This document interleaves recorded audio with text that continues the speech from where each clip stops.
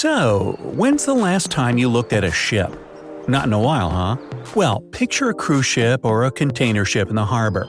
Did you happen to notice that the bottom of the hull is always painted red? It's not like you can see that snazzy paint job under the waterline, so what gives? Well, the thing is, in early times, ships were mostly made of wood. That's why sailors had to cover their hulls, the part that's sitting in the water, with copper paint to protect the vessel from wood-eating worms, barnacles, and seaweed. It was the copper that added a red tint to the paint. Thanks to this substance, ships could stay intact and wouldn't be weighted down by all the stuff that collected on the hull below the waterline. By the way, this muck not only impaired the vessel's structure, but also increased the drag. That means ships wouldn't move as fast as they could, or they might use more fuel while getting through the water.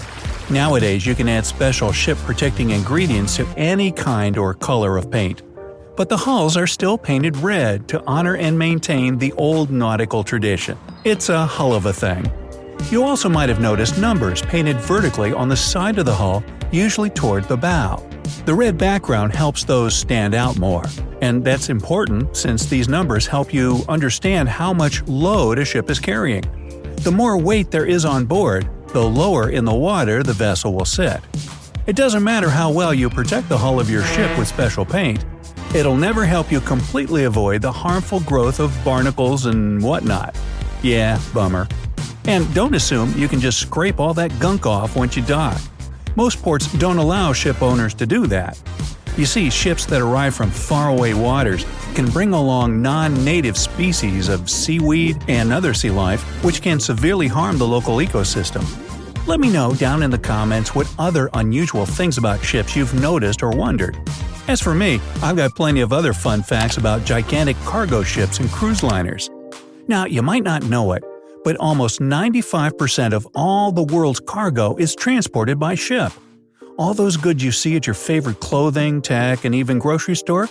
Yep, they probably arrived on a big boat. Right at this moment, at least 20 million containers are moving across the world. Now, unfortunately, 2,000 to 10,000 containers fall off the ships carrying them and get lost in the sea every year. That might be where your long-lost parcel is right now.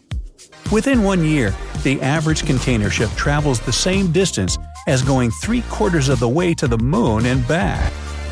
The largest cargo ship can carry 18,000 containers, with a whopping 745 million bananas inside. Well, that has a lot of appeal. A regular cargo container is so big it can transport more than 8,000 shoeboxes. Maersk has been the biggest container ship operator in the world since 1996. If you stack up just their containers alone, it would equal 7,530 Eiffel Towers. If you line these containers up, they go almost halfway around the planet. And if you loaded all the cargo they carry onto trucks, the traffic would stretch for more than 60 miles. Hey, let's try that. 1/3 of all ship crews in the world don't have any kind of communication with the outside world when they're out at open sea. And only 10% of sailors have free access to the internet.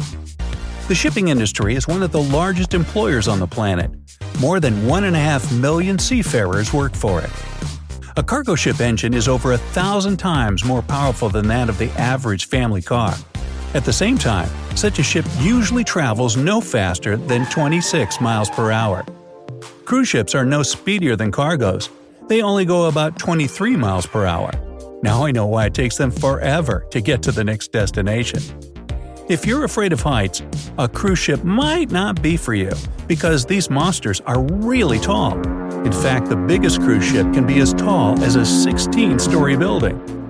Cruise ships often perform rescue operations, so don't be surprised if the one you're traveling on stops to save a few fishers in desperate need of help. Such missions happen more often than you might think. Your cruise ship can get a distress call and change course to pick up stranded sailors, or it may just come across a damaged vessel. After what happened to the Titanic, all ships were required to carry enough safety equipment for every passenger. But one time, this rule caused one to sink. It happened in 1915 when the SS Eastland was traveling across the Great Lakes. The vessel was equipped with extra rafts, life jackets, and lifeboats for all the passengers. But the weight of all this stuff made the ship capsize and sink. Oh, the irony.